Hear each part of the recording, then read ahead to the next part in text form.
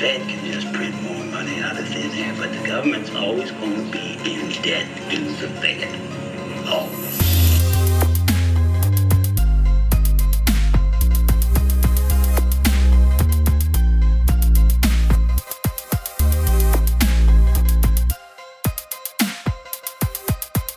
They always run things, and they always will.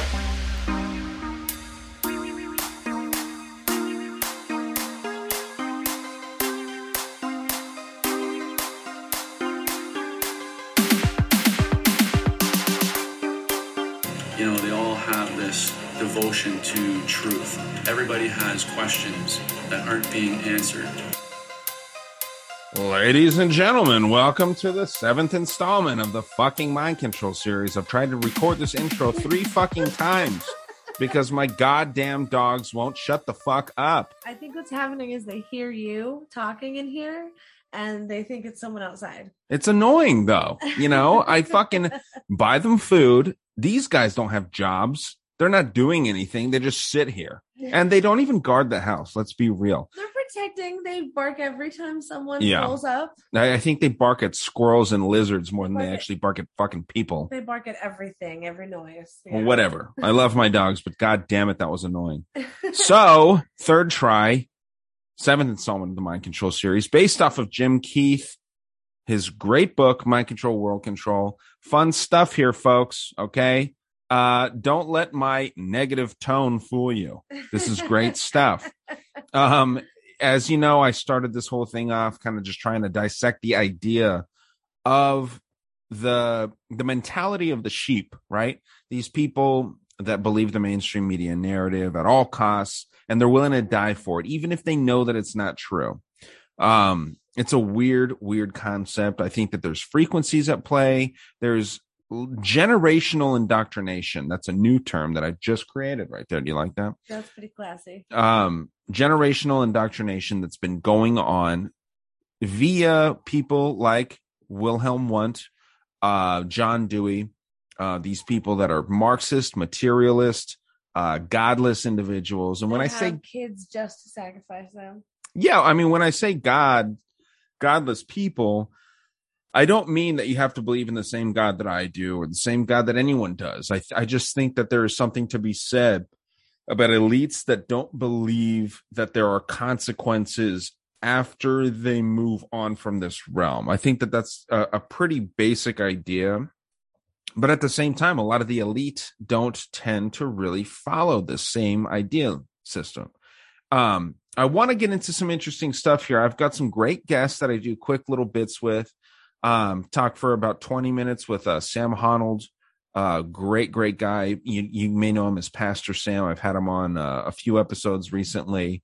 Also talk with Alex Stein, which I know you guys know him, and Mark Palmer, Mark Steves. I don't know what the fuck he wants to be called. I asked him this, and you know, he kind of gave me a mixed answer. So we'll call him Mark Palmer Steves, and he hops on too. And, you know, I know you guys know him too. He runs Alt Media United. He's really doing great things to bring people together, as far as alternative thinkers and people that push back against the mainstream media narrative. And I think that is very important right now, right? I mean, we're talking about mind control, and we have people out here trying to connect alternative thinkers. And I think that that's very important. You can't be controlled if you think in an alternative manner.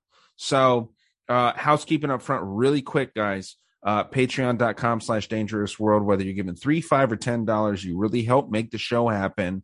I can walk you through the method of getting the private RSS feed so you get the full version of every episode that I've done for only $3, and you can listen to it the exact same way that you're listening to the show the same way that you're hearing me right now. And you can just hit me up on Patreon and I can walk you through that process. $5, you get my rants. I predicted a murder next door, which the very next day there was the police. The police were over there, right? Yeah, that's true. So it's interesting. Nothing really came of that, but I have no idea. I just saw 2 cop cars and a cop SUV over there. So unmarked. 2 Yeah. were unmarked, right? And then there was one like cruiser. yeah. So I mean, you get fun stuff over there. A little different tone on that show. It's mostly me bitching about the current events in the news. And yeah, so I appreciate you guys that support me over there. DangerousWorldStore.com is the place that you can go to get the Government is the Virus t-shirts. I'm wearing a pink one right now. I usually I've been selling a lot of the green ones, but the pink ones are fucking clean, dude. I gotta tell you. I really like the pink one. I know, it's nice. It's like a nice fluorescent I pink. might buy a pink one from you, in fact. Well, we'll charge you $50 for that one. Okay, What?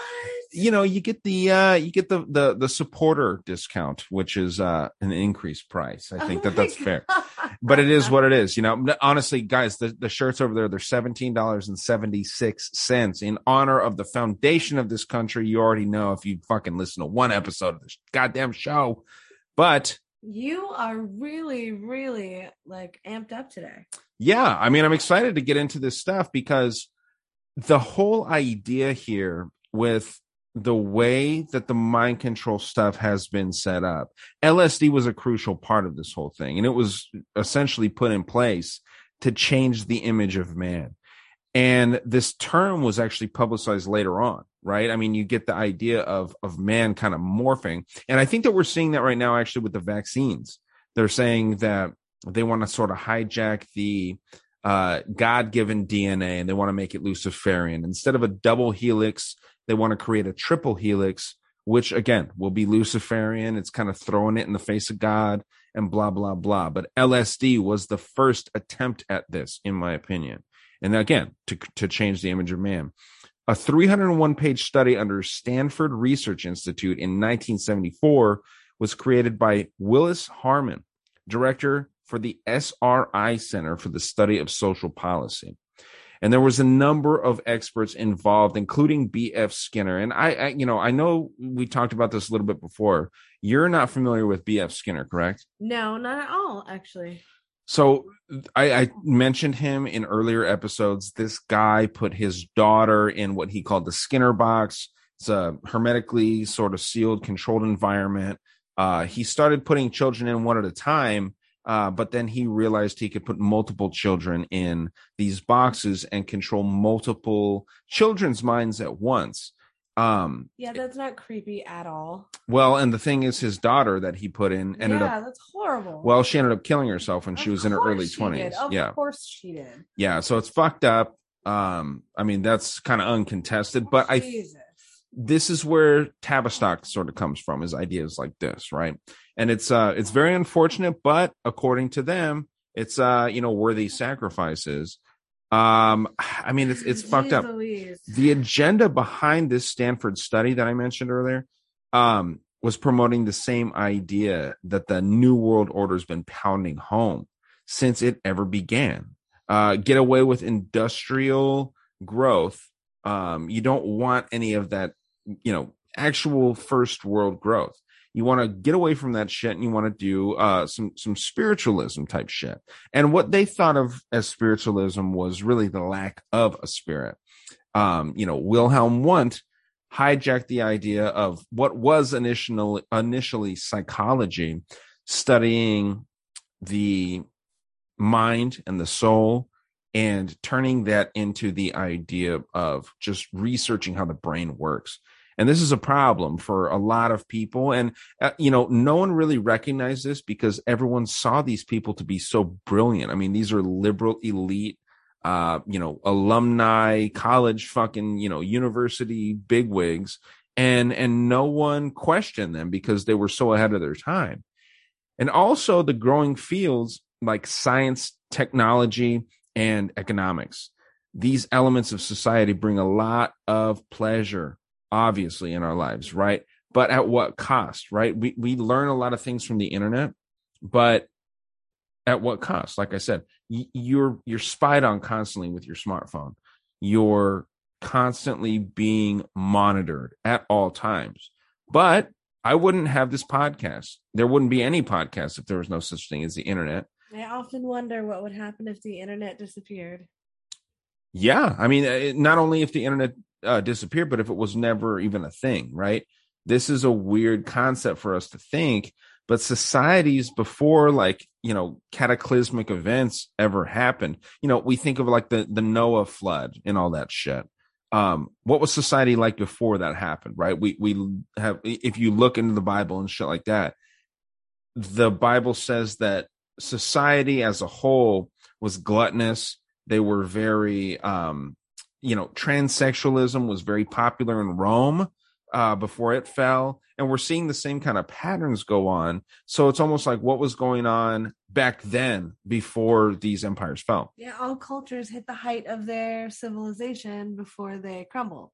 That's Well, they hit a height in civilization, but they also, achieve levels of debauchery that would never have been like contemplated right. generations before that, right? I'm talking 2 or 3 generations before. Think about World War II. In World War II, it was not cool to be gay. You know what I mean? Right. You could not be gay in those times. It was not very cool to be black either. So yeah, and I'm not saying that it's right or wrong. I don't know, especially with the black thing. Like, you can't say that it's fucked up for someone to be born a certain way. Right. So that's why it's just an example of how laws weren't, like, society wasn't necessarily good back then. Like, we were all still learning, and before that, people just like killed each other all the time. Like, yeah, and centuries, What I'm saying is, I think that there's a give and take there. I think that there's a lot of positives and there's a lot of negatives in societies like that. It's a give and take. I mean, you have to sacrifice a little bit in order to live the way that we do now, right? I want you guys to kind of think about that while we're heading into this first little quick conversation that I have with Sam Honold, Pastor Sam. Incredible dude, very, very educated in all types of conspiratorial topics, but he ties them in to his religious worldview. The dude is in exile in Mexico. He's a political, religious refugee. Very, very smart dude. He married an individual with dissociative identity disorder. And we talk about that a little bit, and we break that down just for a quick, 20 minutes or so. But I think that you guys will enjoy Pastor Sam. You can find him at Gospel Gunslinger. So we'll see you on the other side of this. Jesus said that the greatest commandment is to love the Lord your God with all your heart and with all your mind and with all your strength. And while that seems so simple on the surface, who really does that? If we really break into it, a lot of people are serving that are believers, that are really trying, that are on the straight and narrow. They're serving the Lord God Almighty with maybe 50% of their heart, mind, and their strength.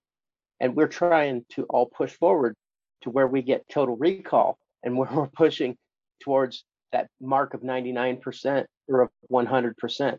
But the fact is, this is a very common thing. Really, everybody has suppressed memories. Everybody has things that they have put in the closet and forgotten about, and they're covered with dust and all kinds of other stuff.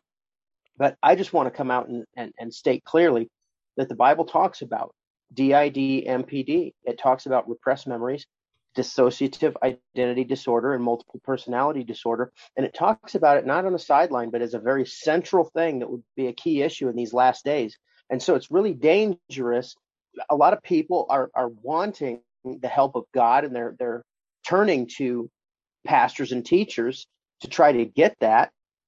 Some have already found out that the entire psychological help establishment, outside of a very small percentage of Bible-believing Christian therapists that also work in deliverance, people are finding out that their psychologists are run by the machine, the board, the CIA, world government complex. And then they go to their pastor, they go to a church, and they find out that the same thing is true, that there's only a very, very thin sliver of people that can help and that want to help because their bread's butter. They've made a career out of this. They've gotten on the bandwagon with the 501c3s. But this is where I, as a refugee and as a jungle preacher and a street preacher, if you don't know that about me, that's the case. I have fled the United States. I have been persecuted by many different agencies. We used to heal the sick years ago. Just once in a while, somebody would get healed. And it got so bad that one of my mentors got a personal visit from none other than General Albert Stubblebine, Bert Stubblebine, the head of all military and CIA paranormal investigations and research, came into one of my mentors' homeless shelters in Quincy, Illinois, in disguise as a homeless person. And so this is not something that started yesterday. We are the remnant. We are trying to help people and get people free. And let me tell you, Jesus is the answer. There is hope in the Lord God Almighty. There is hope in the Bible. And I would just direct everyone to your King James Bible, open it up prayerfully, and the Lord will lead you, and he will heal you, and he'll heal your heart. And Ryan, if you have a question, you just jump in anytime as I come in and just lay the foundation of the Bible doctrines of where this comes from. And one more personal story. The Bible schools are crawling with what are these Stepford Wives? What did Nicole Kidman play? By the way, I married a woman an Irish redhead that looked just like Nicole Kidman, and she was one. She was one of the ones that had come to the Bible study, that her family was pushing her forward. And on one level, she wanted to be free. On another level, she was really tied to some boat anchors. She did not come from Oklahoma, where we met. She came from Arkansas. Everything you've ever heard about Arkansas, all the jokes, the truth is far more disgusting and worse, because this is a stronghold that was settled by infiltrators into our nation centuries ago, and their secret rites have been practiced there. So the woman that I married, her father was a car dealer and club owner who was a known associate that used to hang out with one Roger Clinton, the brother of ex-President Bill Clinton. And so, yes, when the woman that I married was a very little blonde girl, she was passed around Little Rock, Arkansas, in all of these circles that are known to horribly abuse people. Hillary likes little girls, if you didn't know. So this has become a personal thing for me, trying to just reach forward towards my own victory. And I've found that this affects a lot of people, even adults. A missionary that I know very well, Russell Stendhal, one of the most famous missionaries in the world, who he was the main missionary supported by Voice of the Martyrs in South America for probably 20 years. And he and I have something in common. We were both captured by communist guerrillas and held in guerrilla camps in Latin America. Now, I was only there for a few days, but he was tied to a tree, chained to a tree for 3 months. No bathroom facilities, no shelter from the weather. So he was tortured. And I've met a lot of people that as adults were tortured, were raped, even men. It's maybe even harder for a man to be raped. And when that happens, there's a certain damage that happens in the spirit. So let's just cover a few terms, and I'm just gonna lay this doctrine out. We're going to talk about, I'll tell you what we're going to talk about. We're going to talk about Jesus Christ telling in Luke 4:18, he quotes the prophet Isaiah. In fact, Jesus stood up in the synagogue and read from the prophet Isaiah this passage, and he said, this is fulfilled in your hearing. And the point that I want you to really focus on is that Jesus came to heal the brokenhearted. Okay. There are words in the Bible that refer to the inner man, the heart, cardium, the naos, or the mind. There are several words. In the Old Testament, people believed in the body and then the soul/spirit. So man was really diune. There was the inner man and there was the outer man. And they believed in eternal life and all these things that we believe in as New Testament believers. But there wasn't the spirit really was vestigial. It was like the appendix. It was something that had not really flourished. And so when we get into the New Testament and Jesus being crucified and him rising from the dead, then we deal with the born again experience. And we believe that the spirit comes from a vestigial state of being dead in sin and becomes a full part of what a human being is. And so we have the body, the soul, which is the mind and the seat of reason, the seat of decision. And then we have the spirit, which is another and a far more powerful vehicle that we have to receive from God and to express ourselves like we can express ourselves with the body. You know, we could raise our eyebrows. Yeah. We can use the body. All right, everybody, interrupting the conversation real quick just to tell you about my good friends at Manscaped. All right. Autumn's in the air and pumpkins are in the patch. And our friends at Manscaped are here to make sure that you don't carve your pants pumpkins when you're grooming. Okay. Make sure you're keeping things fresh this fall with the leaders in male grooming and their brand new 4th generation performance package, which I'll tell you about. It's pretty great. Boys, get ready for a cuffing season like no other. Sounds fun. I won't be participating. Ready to take the leap this fall with Manscaped? Join the 2 million men worldwide using Manscaped by going to manscaped.com for 20% off and free shipping. You can enter the promo code DANGER and get great stuff. This thing, the performance package that I'm talking about here, you get the Lawnmower 4.0 skin safe electric trimmer. You cannot cut your sack with this thing. I've deliberately tried. I take like a really small piece of my bat wing and I fold it in half and shove it in the blade and nothing happens. I don't know how they do it, but they do a great job with this stuff. It's got a great ceramic blade, 7,000 quiet stroke technology in that bad boy too, wireless charging. It's waterproof, so you can shave in the shower. You get the Weed Whacker, which is that ear and nose hair trimmer. Works very, very well. Crop Preserver, anti-chafing ball deodorant, which is phenomenal. You can't have a stinky gooch with this stuff on. Females do not like that, or so I'm told. Crop Reviver, keep those balls nice and toned. Instead of them looking like saggy raisins, they look like big, voluptuous tennis balls, as the commercials tell you. Or I guess pumpkins would be more appropriate for this time of year, right? Magic Mat, which is a disposable shaving mat, kind of looks like a really cool newspaper. Fun stuff. The Shed, which is just the travel bag. This isn't a shed that they send you to shoot someone behind. And then also the Manscaped boxers, which are awesome. The whole thing, guys, is $217 value, okay? But you actually can get it for $129 before you enter the promo code DANGER. So $217 value for $129 minus 20%, okay, with the promo code DANGER. Really, really awesome stuff, guys. Other products they got, like I said, I mentioned all the ones that you really want, but they do have some really great soap, which is like $8 before the discount. Really, really fun stuff. You can check one of those gifts off for Christmas before you have to stress about it. And because I don't know how often they change their deals. Right now, the 4.0 performance package is the focus, and it has been since I've been on board with them. But I'm sure they'll come out with something new before Christmas, so you don't want to miss out on this nice little deal here. So with that being said, guys, again, get 20% off and free shipping with the promo code DANGER at manscaped.com.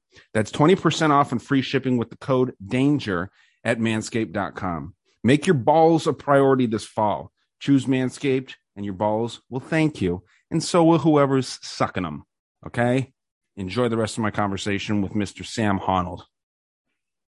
Yeah, man, I find it really interesting that you bring this up, like, you know, in the quick time that we have here, because what the study of psychology was in the beginning was the study of the soul. This is what it was before the 1800s. And then you get these characters, which I mentioned in my first episode in this installment, like Wilhelm Wundt, out of, Prussia, out of these interesting areas where it was very taking the idea of a more spiritual connection or a more godly connection and turning it into taking it away from the study of the soul and the mind and turning it into like brain activity. The way that the neurons, from the brain and things like that. And it's very interesting to me. I just got this book about the devil, demons and, possession and things like that.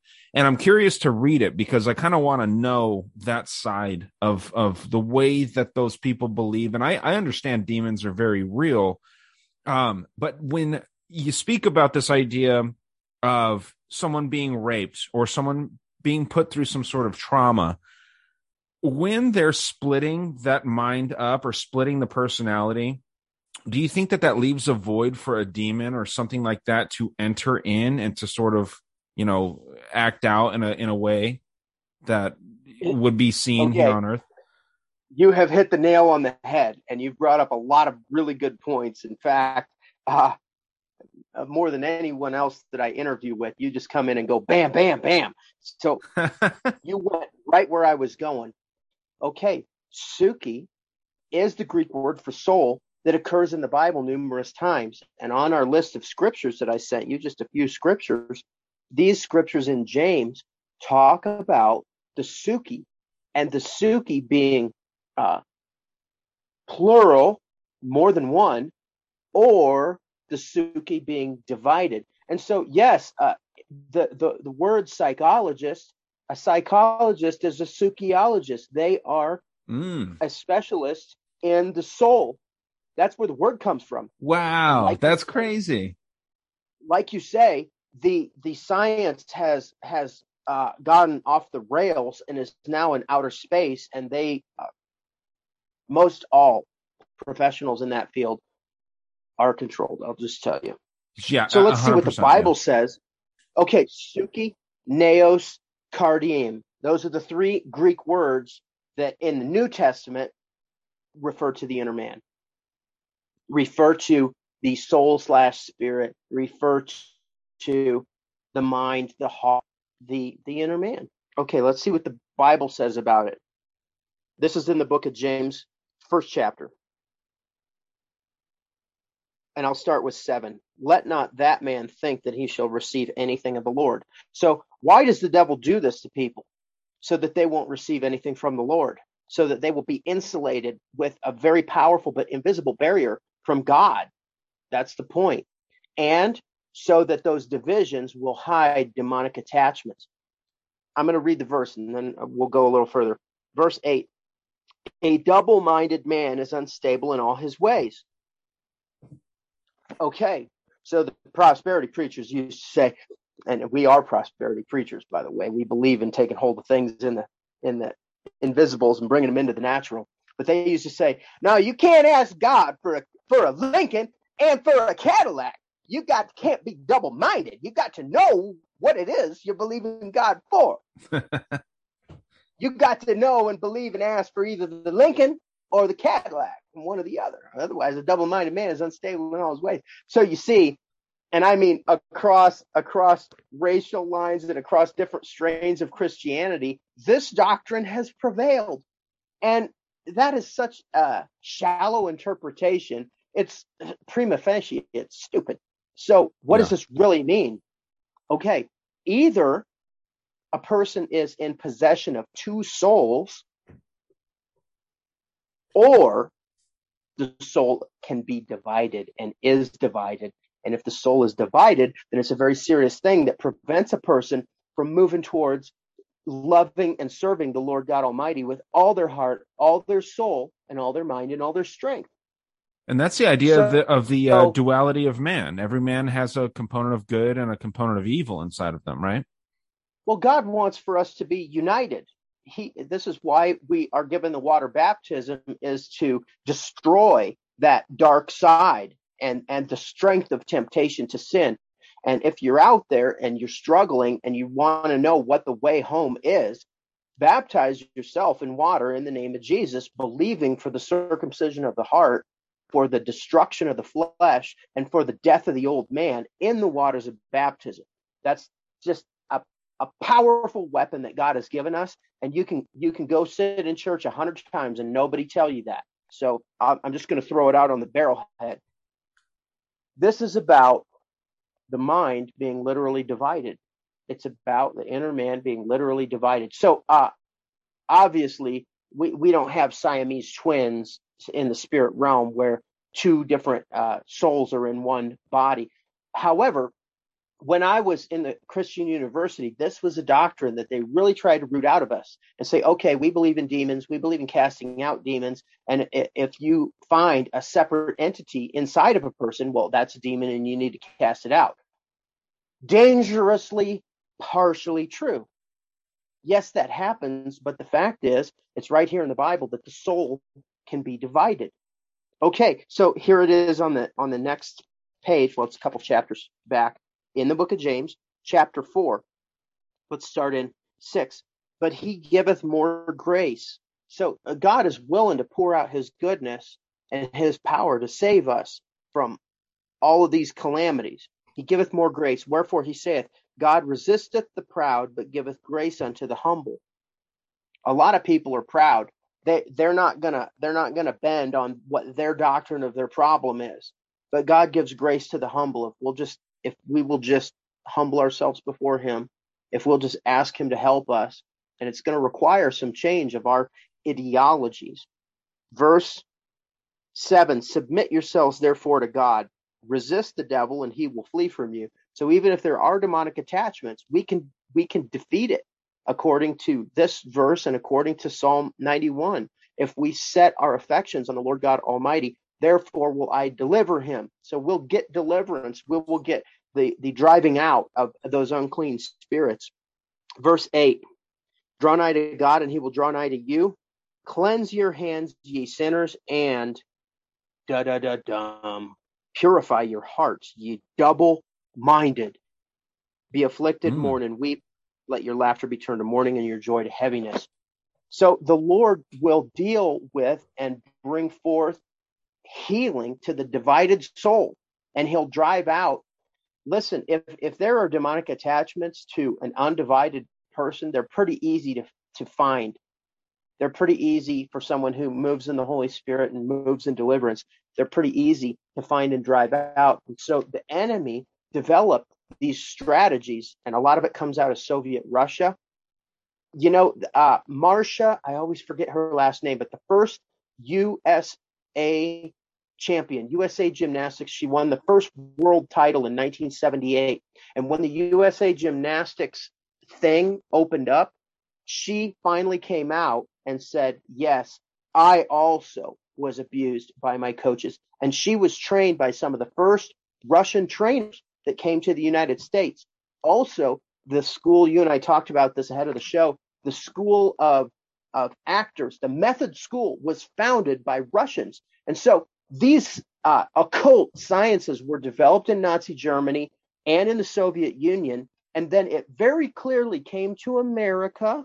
And I'll just tell you, Robert De Niro is right on the fringe of every major pedophile bust. And he hasn't been taken down yet. But the fact that he's just right there in the shadows outside of where the law has gotten, it should cause us all to wonder. And he's one of the most famous people out of the method actor school. So pretty much everybody out of Disney is cracked. Those kids are all CIA projects. They're all abused.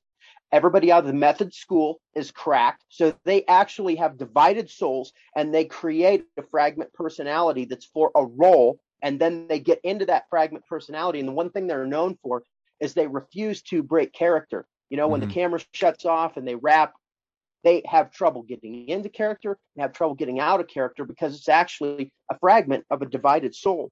Shia LaBeouf was going around freaking killing dogs to get into killing dogs on the street, like stray dogs, to get into one of his mind spaces for one of his roles. And you speak about Disney here. What was the first character of Disney? It was Mickey Mouse. You take Mickey Mouse, you flip it upside down, or the word Mickey, you flip it upside down and mirror image it. It says Wicked. I mean, plain as day. You know what I mean? There's very interesting symbolism when it comes to Disney. And I mean, man, it's weird to me. One thing I want to kind of finish off on here, and then I'll give it to you for the remaining portion here.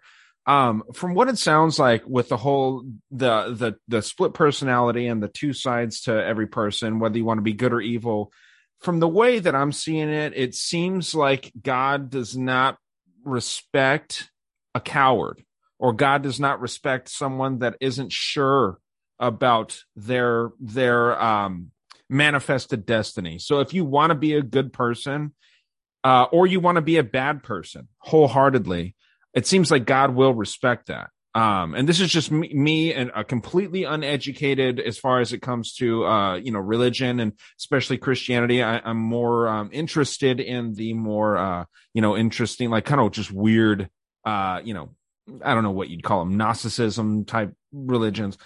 I find that to what you're saying be something that has some validity there, as far as like God just not respecting someone that doesn't know who they are or what they want out of life, what they want out of all of these fruits that God has bared, if you can't find a way that you want to go, I mean, maybe you don't have a place with God. I mean, I don't know. Am I off base there? It definitely takes a maximum effort, but the hardest thing is one of the easiest. We have to humble ourselves. We have to take our existing doctrines, and one of key core doctrine of modernism is I'm okay, that I deserve to be accepted. No, really, the person is wicked at the core and in the heart, Okay. and that part needs to be driven from them. And it takes something to come to God and to ask for that. You know, people would rather pay a large sum. They would rather do a great feat. They would rather take their army and go capture the golden fleece, just like the general that came to the prophet Elisha in the Bible. And Elisha told him to do a simple thing, to dip 7 times in the Jordan and be healed of his leprosy. And he was furious. The prophet didn't even come out and talk to him. So that was a real offense to his pride. You know, here he was a great diplomat. Imagine if the Secretary of Defense came with a motorcade and a military convoy and knocked on a person's door and said, hey, I want to talk to Sam. And he just sent a messenger outside. That's what the prophet did. Okay, go dip in the Jordan 7 times and you'll be healed. So he was offended that he wasn't received as a diplomat. And he was offended that he had to dip. He said, are not the rivers of my nation better than the Jordan? And his servant came to him and said, if he had asked you something difficult, you would do it. But he's only asked you to wash and be clean. And then Naaman the Syrian, mighty general, head of the army, he laid his pride down and went and dipped 7 times in the river Jordan. And he got his healing. His flesh was restored as that of a little child. So that's a lesson for all of us, that what God wants us to do is not a great thing. It's simple things, but it requires the laying down of all of our pride. You know, he had to take off all of his shields and his royal insignia, and all of his captains are standing there watching him go down and take a bath in the river Jordan. So it's really easy to come to God. It's only at the cost of our own haughtiness. And James makes that very clear. Let me read this last verse. Yeah, what you're saying here is humans are prideful and they need to be humble. Right. That's how God wants us to come to him. And we learn as Christians, and a lot of people that have been on the path for some years, I have to take them right back to basics. You know, they want to get up and grouch in the morning and complain and banter and BS and be carnal and nasty. And that's where we get up and take up our cross. This is where we come to the Lord with worship. This is where we acknowledge his greatness. Father, we magnify you. We love you. We humble ourselves before you. It helps to say it. It helps to lift up your hands. It does. That's a sign of surrender. And it does help to bow before him. Kiss the Son, lest he be angry.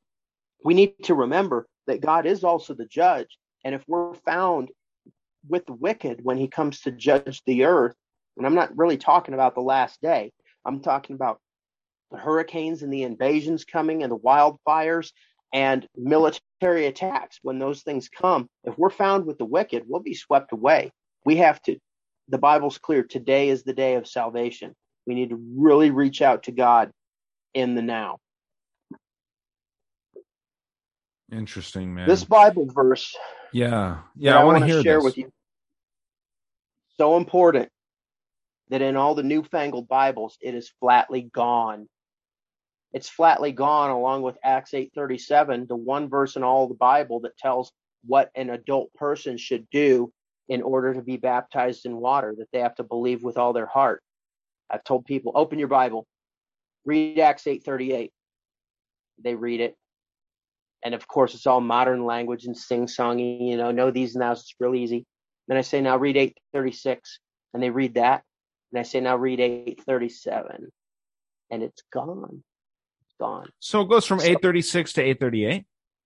Yeah, in a lot of new Bibles, because 8:37 is a very key verse where the Ethiopian eunuch, here again, another high official in a foreign kingdom, is talking to the Lord's apostle and about being baptized in water. And he says, here's water. What hindereth me from being baptized? So this is the confession of faith. This is where a person says, yes, I believe that Jesus is the Christ, that he is God manifest in the flesh. And I want to be baptized in his name so that I can rise from the dead like he did. Very simple. So that's just one verse that's gone out of New Bibles. And another one that's gone, Ryan, is what I'm going to read to you right here. This is Luke's Gospel 4:18. I'm going to start in 16. And he, Jesus, came to Nazareth. So this is the beginning of Jesus' ministry after his 30th birthday. And he came to Nazareth where he had been brought up.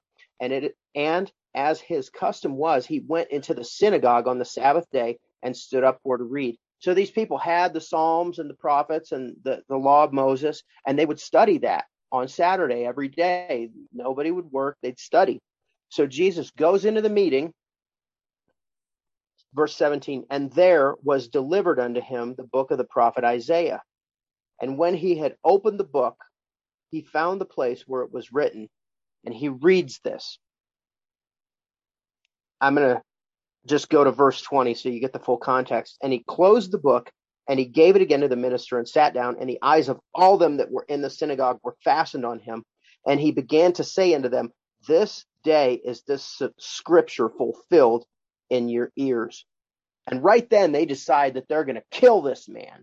And they chased him out of town. They took him out of town with the mob to the brow of the hill, and we're going to throw him down and then cast stones on him so that he died, because he said this verse that's written in the prophet Isaiah. And here's what he said. Jesus said, so he's claiming to be the Messiah, but he's also telling what the Messiah is supposed to do. And he makes this quotation from the book of Isaiah. The Spirit of the Lord is upon me, because he hath anointed me to preach the gospel to the poor. He hath sent me to heal the brokenhearted, to preach deliverance to the captives, and recovering of sight to the blind, to set at liberty them that are bruised, to preach the acceptable year of the Lord. Okay, so the modern church has taken a part of this, and really a lot of people believe in the possibility of divine healing, even if they don't walk in it or really see it or expect it. It's kind of within Christian circles mostly known that God could heal a person, that he made mankind, that he made the body, and he could probably fix it. So the fact that Jesus came to heal, and they definitely believe that Jesus healed the blind and that he healed the lame and set people at liberty that were impoverished or whatever. But here's the key thing. The brokenhearted. The Lord sent Jesus to fulfill this scripture of Isaiah, that he would heal those whose inner man was fractured or divided, that their heart, their cardium, was broken, was fractured, was split. And then he says, finally, and this is called parallelism. It's a Hebrew poetic technique where a person says one thing and then they say the same thing all over again with different words. And it's very powerful to punctuate a point.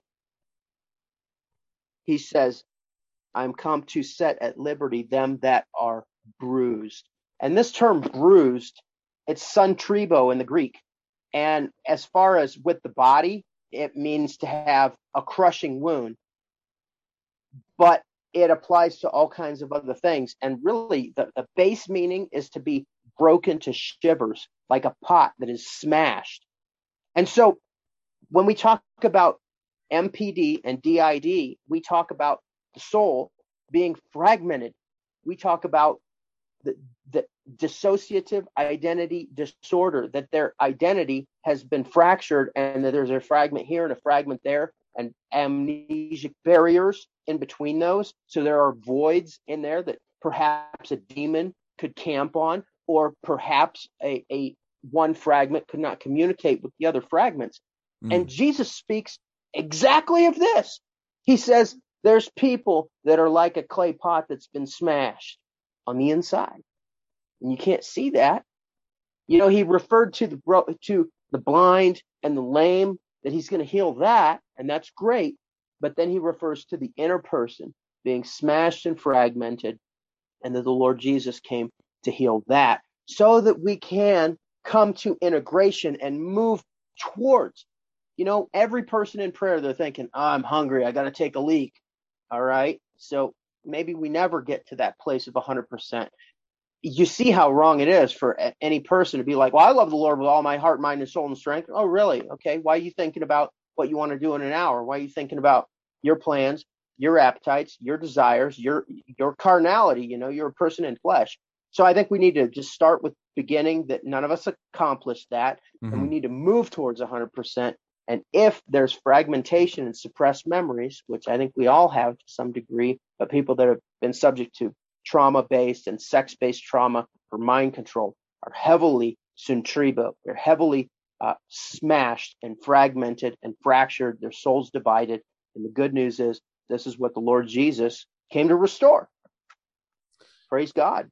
Man, that's a very, very interesting take, a very unique one that I have not heard, man. I've been reading a lot about this mind control stuff, the split personalities and, the different types, whether we're talking, beta, I know last time we spoke, we talked about like the sex slaves. Those are the beta sex kitten types.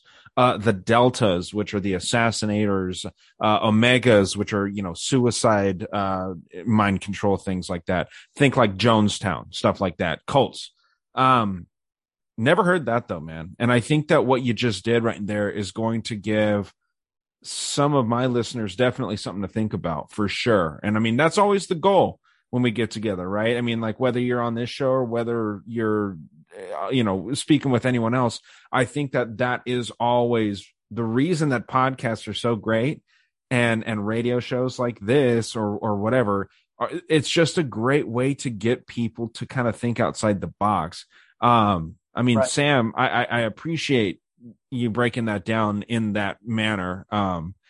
Really incredible. I have to think about a lot of the stuff that you just said, which is a nice gift, I think, that you just gave me right there. So I appreciate that very much, man. We're going to be definitely talking more in the future, I think. So we'll definitely see, where this whole thing can go, man. I appreciate you hopping on for this quick amount of time here. Visit gospelgunslingers.com.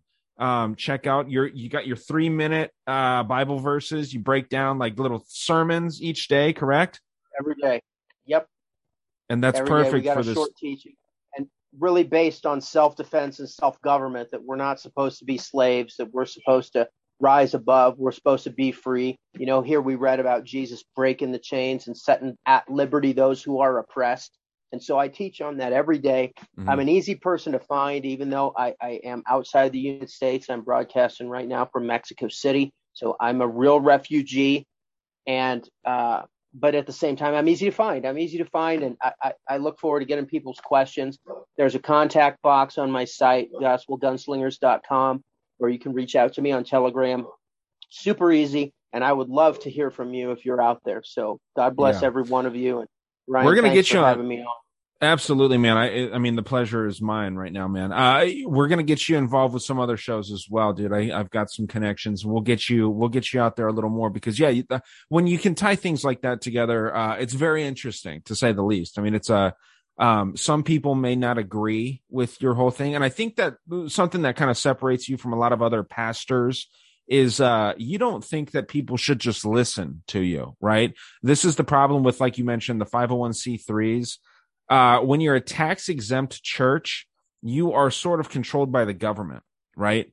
And you can perpetuate the government's ideas. We get these things where, like, he may not be a godly man, but he's God's man, so you need to listen to him.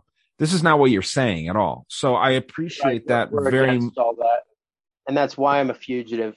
At the same time, we love the Word of God. This is the answer to everything. We love it. We do thump it. There you go. I don't want to beat people over the head with it, but I want everyone to know that the secret to our escape from every kind of bondage, from every kind of captivity, including literal jailbreaks, is right here in the Bible. And I may be a refugee, but I'm a free man in a free country. I'm in the capital of the free world, and we're continuing to broadcast to help people. So that's just a testimony to the goodness of God and the veracity of the Bible. There goes the Gospel Gunslinger, gospelgunslingers.com. Check him out. Fun stuff that he's always about. Really getting into like World War III and the breakdown of that. Fascinating stuff. But we just watched a fun movie, Manchurian Candidate, right? Yeah, I've never seen that movie before. It was a trip. Yeah, it's crazy. We watched the Denzel version. I've mentioned this in a few episodes before. The idea of a Manchurian Candidate seems kind of fantastical. It seems like it couldn't be done, but there's actually pretty credible historical references that this is very, very real. And ever since the OSS and the CIA were ever a thing, there's been a serious amount of resources directed towards hypnosis. Obviously, the OSS created the CIA, but there was various goals from the jump. Three were very notable to me. One, the speedy hypnotic induction of unwilling subjects. Two, the ability to create long-lasting amnesia. And three, the implanting of long-lasting, useful hypnotic suggestion. And this kind of comes to us from Dr. George Estabrooks. This guy was the chairman of the Department of Psychology at Colgate University. And he was part of the earliest OSS experiments in the hypnosis department.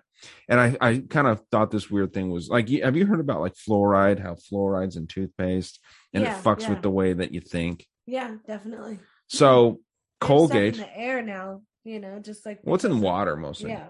I mean, maybe it's in the air too. No, not fluoride, but like they have different chemicals in the air now because the chemtrails and all that stuff. Yeah, a lot of heavy metal. Weather patterns and all that shit. Yeah, a lot of heavy metals and weird shit like that. But it's kind of interesting that this Dr. George Estabrooks was working at the head of the psychology department at Colgate University. This is a liberal arts college in New York. I mean, this is like some of the, what's creepier is that Colgate was the first mass-produced modern toothpaste in 1873. Yeah, really? So this was in jars. Colgate today. Yeah, I mean, there is still Colgate. What the fuck is in it today then if they could, start putting fucked up shit in it back then? I mean, I don't know. That's the problem. And if you do a quick Google search, it'll tell you that Crest was the first toothpaste to put fluoride in it. Weird. But I mean, modern toothpaste, you got Colgate University, which was like the foundational part in mind control. And then you get fluoride Colgate toothpaste that's being mass produced as well. Not a coincidence. I'm sure it's not a coincidence. I'm sure it's not a conspiracy either. There's just something weird to the whole thing. And I like kind of trying to tie those things together just to get some thought going. Right. You know what I mean? I'm sure during that time Lincoln got shot or something like serious happened right around the same time where it was distracting everybody. Yeah, well, probably. I mean, that's the thing. I mean, they're masters at this kind of deception. 1873 is around the Civil War. Google real quick for me when the Civil War happened. I don't know off the top of my head, but yeah, I'm sure it was right around 1873.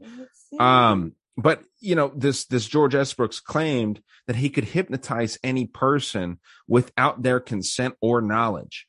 And he said something pretty fucking crazy to a group of intelligence officials. And that group, the idea, what do you got? 1861 to 1865. Okay, so right after the Civil War ends, you get essentially some fluoride toothpaste that's on a mess. Probably like a depression. Everybody was poor and like people were all like crippled and like without their families because of the big old war that happened. It was a pretty shitty time right after the war, I bet. Well, it's kind of weird too. Supposedly like this black dude, Larry Elders, that's running for governor in California. He's advocating for the idea of giving money back to old slave owners that got their land taken from them. And he's a black dude. You know what I mean? If they make that happen, they're going to have to make reparations happen. And like, that's no, but he wants reparations for the slave owners, not the slaves. I know, but if that happens for the slave owners, then that means that it has to happen for the slaves too. So it's just like a cog in the wheel. Like they're trying, like it's setting a precedent. Yeah. Like it's just, I'm like, no comment. No, just kidding. I don't think that they should get reparations now because I think that's ridiculous. Is that wrong to say? I mean, I don't think ridiculous. I don't think anyone should get reparations. Reparations now, like, come on. Yeah, I don't know. Man. Maybe, and this might sound shitty too, but maybe they should have fought harder to get them back then. Or even 100 years later, or like 200, but like, come on, 300 and something years later. Well, that's what's weird is people hated on Kanye West for saying that slavery was a mentality. You're not telling me that I mean, it's the same way we can say this about the Holocaust too. We can say that, these people sort of gave up their freedoms to go and get taken in. I myself would fight to the death before I got taken in to be sold into slavery or anything like that. But that's easier said than and done. A lot of people did die for their independence, A lot of people did. I mean, it's just an interesting concept to me, but that's not what this is about, right? Yeah, I think that you're getting deep, man. Take a drink of booze. You're getting too deep. Well, the way that I think that this does have something to do with it is I think that these slaves were under some sort of mind control, whether it was that is definitely a possibility. Well, yeah, and people think of mind control as like some science fiction type thing. Right. It can be done at multiple levels. It doesn't. Fear of pain is mind control. Absolutely. Great point. I knew there was a reason you were here, even though you're way too far away from the fucking mic. Oh my gosh. Sorry. It's all right. Sorry, you guys. Yeah. And they want to hear your voice. But so I want to get back to this Dr. George Estabrooks here. He was mentioning that a group of 200 hypnotists could release an army of perfect super soldiers during wartime to help the side of said hypnotist choice. And if only they just had the resources that they needed, and the entire U.S. military could be overran by a handful of these so-called fifth columnists. Are you familiar with the fifth columnist terminology there? No, I have no idea.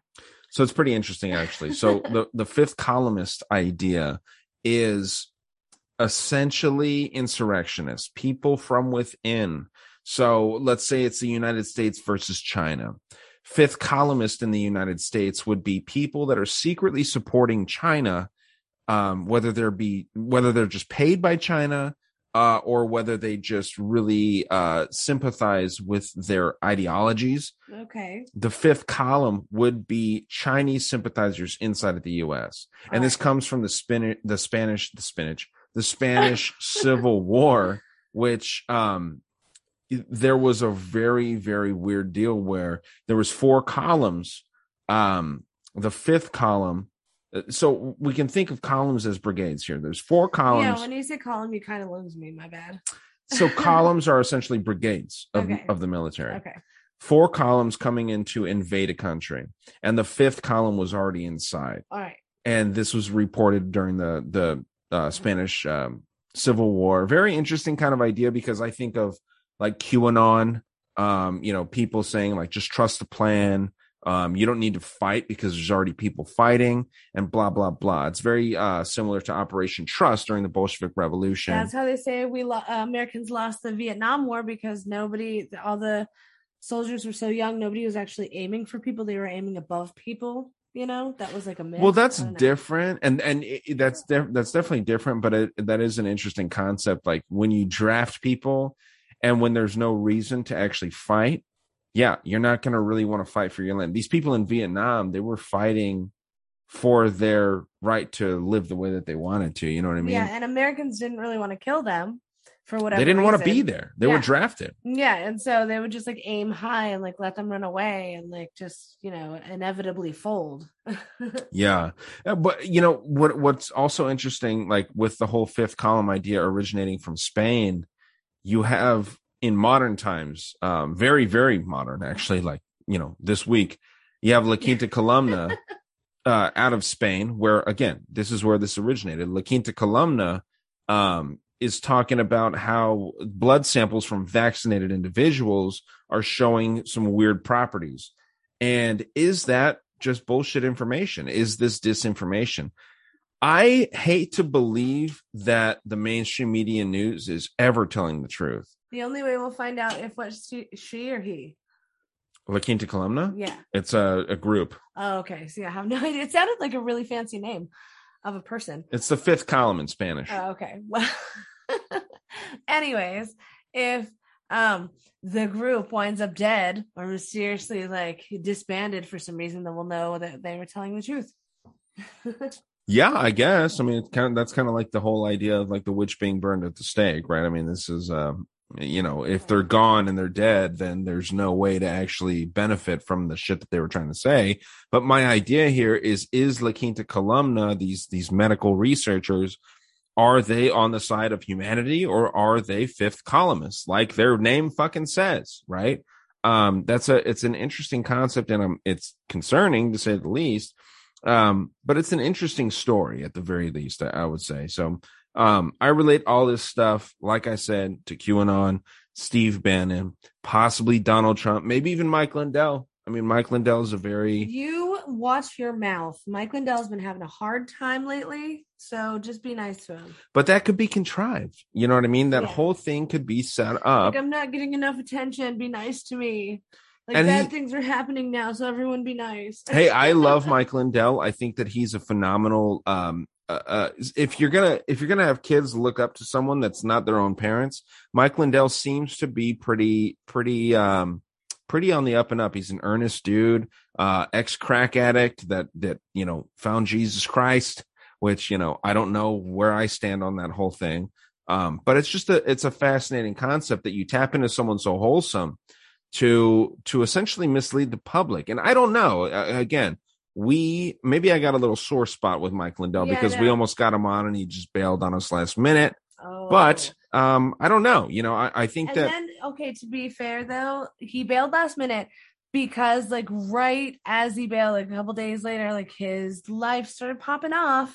No, his life was popping off way before that. What really happened was the cyber symposium was like in the works, but before like I was about to talk to him. So this was a big shit show. I mean, a lot of people were excited about it. And what happens right after that? Afghanistan. I mean, distraction after distraction. You've got podcasts that are dedicated to what Mike Lindell's doing, including Steve Bannon's, who, for those that may not remember, Steve Bannon was the chief of staff for Donald Trump for a short amount of time. And now he's running a podcast that's all about these right-wing ideas, right? Acts like he's a big populist, even though he's a Jesuit, went to Georgetown, oldest Jesuit school in the United States. So why is he doing this? To trick everybody? Yeah, I think so. I mean, I've listened to it. He's got this dude, Boris Epstein, that goes on there. And they talk about how the Arizona election audits are happening next week. And they've said next week for the last 3 months. I shit you not. Every time this motherfucker, Boris Epstein, gets on, who was part of Trump's staff as well, every time this fucking dude gets on, he talks about how the audit results are coming out next week. And if they don't, then there's a serious problem. He said that for 3 months now. And if you don't believe me, you can go and fucking listen yourselves. I have been listening to Steve Bannon's podcast, but when, I don't know if you remember the cyber ninjas, they all came down with COVID when they were like finally gonna like officially do it. Everyone on the staff got fucking sick with COVID, and then they weren't able to. Convenient. Right. And they weren't able to release the results. And then the next week, the Afghanistan debacle happened. Right. I mean, it's just, it's so constructed in a way that it's very hard to follow. It's a difficult thing to follow for most. But if you just kind of let a shred of common sense sort of fall through, you can see that this is absolutely what is going on here. It's a fascinating thing. Not only that, but he has on Dr. Robert Malone, who invented the technology of the mRNA vaccine, which they're using for the Pfizer, the Moderna, the Johnson & Johnson, AstraZeneca, all these different vaccines, which are gene therapy, and they admit that. And then another doctor, his name's slipping my mind. I might think of it later, but he helped set up the plan, Operation Warp Speed. And they're propping this guy up like he did the right thing. But it's like, dude, you fucking helped it happen to where we're, queuing in fucking mandatory vaccines, vaccine passports and shit like that. It's just, it's crazy to me that people still actually take Steve Bannon seriously. And also Donald Trump. I mean, come on, guys. He was the first president I voted for. We went to the rally. It was fun. You were very, very inspired by Donald Trump. I was very excited about him because I was telling my father constantly, he was like, why don't you go and vote? It's your duty as an American, blah, blah, fucking blah. He was telling me this, right? And I said, Dad, leaders are not elected. They're selected. We don't have any choice. And in that fucking movie that we just watched. I was just going to say, that's what that was in that movie. They sat there and had a heated argument about who's going to be elected to run for vice president, and that woman gave a very compelling argument because she Meryl Streep, yeah. yes, because she is supposed to, because they all have to really follow suit to what she says. Yeah, she's sort of like that Hillary Clinton type Yeah, figure. and in that speech, man, I swear she was using keywords and phrases that like turned each one of their heads during the speech, because that's what she like. That movie's rad. Yeah, the verbiage and the tone, right? I mean, it's a great movie, and there's serious truths to movies like that. But I was telling my dad back in 2016, like, no, fuck no, I'm not going to vote for either one of these because I hate Hillary Clinton. I don't think Donald Trump's going to win. Donald Trump performs the upset, and then he proceeds to run the country into the fucking ground. Yeah, things were great for 3 years, and then we come out in 2020 in a tyrannical state. People yell at you if you're not wearing your mask. Yeah, citizens turning against citizens. That's not America, man. Yeah, Trump was put there to to turn people against each other. Right after Barack Obama, a self-admitted socialist, very, very far left, and then you get this right-wing nut coming in and fucking shit up on a different level. I hope he gets back in just to see what happens. Like that's my honest thing right there. But I want to get to this next conversation that I have with Alex Stein. We had a great time. It was fun. He's always kind of a goofball and he always fucks around and we always have fun conversations. So ladies and gentlemen, Mr. Alex Stein of the Conspiracy Castle. I don't know who the fuck Alex Jones is. I'm more about Alex Stein over here. And I'm very honored that he's hanging out with his favorite faggot right now. I'm appreciative of this, dude. No, did I call you a faggot? Yeah, you did. Well, everybody's a faggot by proxy. Everybody's a gay homosexual. You know what I mean? If you ever look at porno with a guy and a girl, you're kind of gay because you look at the dude's dick. But that's neither here nor there. I'm not calling you a fag. You're not a dick. Well, is one. Let me say this. Yeah. Let me say this before you talk about your porn preference. Listen. Okay. There's an old saying. It's like, if you bake one cake, I think I've said this to you, you're not a baker. You know what I mean? If you make one shoe, you're not a cobbler. But if you suck one dick, you're a fag. You're not a fag. You've never sucked any ding dong, so I think you're okay. That's where it comes down to. I think that's the. But people don't like that word. I don't know. I don't know why gay people get to own that word because I like gay people. I'm pre-transitioning. You know, I'm doing one of those slow transitions. One day, when I run for governor, I'm going to do my gender reassignment surgery, Sky Bear, and I'm going to slowly cut off my genitals because of the topic we're talking about today, subliminal mind control that has been ingrained in me since birth. And I'm saying that facetiously, but it really is true with the constant marketing, with the fast food that has genetically modified organisms in that makes you like are basically like a parasite in your brain. You know, they literally are controlling us with constant propaganda that keeps us in a spell, for lack of a better word. So there's no doubt it's impossible to be impervious from it because it's everywhere you go. Even if you get on an elevator to go to work, you're going to hear it on the elevator music, some sort of propaganda that's brainwashing you some sort of way. Well, yeah, like the frequencies and stuff like that. I'm sure that's what you're kind of hinting at there, dude. I just talked about like the Duga radar, which is like the Russian version of HAARP. And that was put in place. Oddly enough, it was in Chernobyl. So it kind of feeds into that theory that like an American like asset came over and like, you know, kind of detonated that shit in Chernobyl to destroy this Duga radar. You know what I mean? But the reason that was created was to not only manipulate the weather, but to put these frequencies out into the ionosphere. And then that shit bounces down. It messes with the way that people think. And we hear about like the low vibrational kind of frequencies that some of these people that may be more subject to follow the agenda of like, let's say Fauci or, Biden or whoever, Trump even, you know what I mean?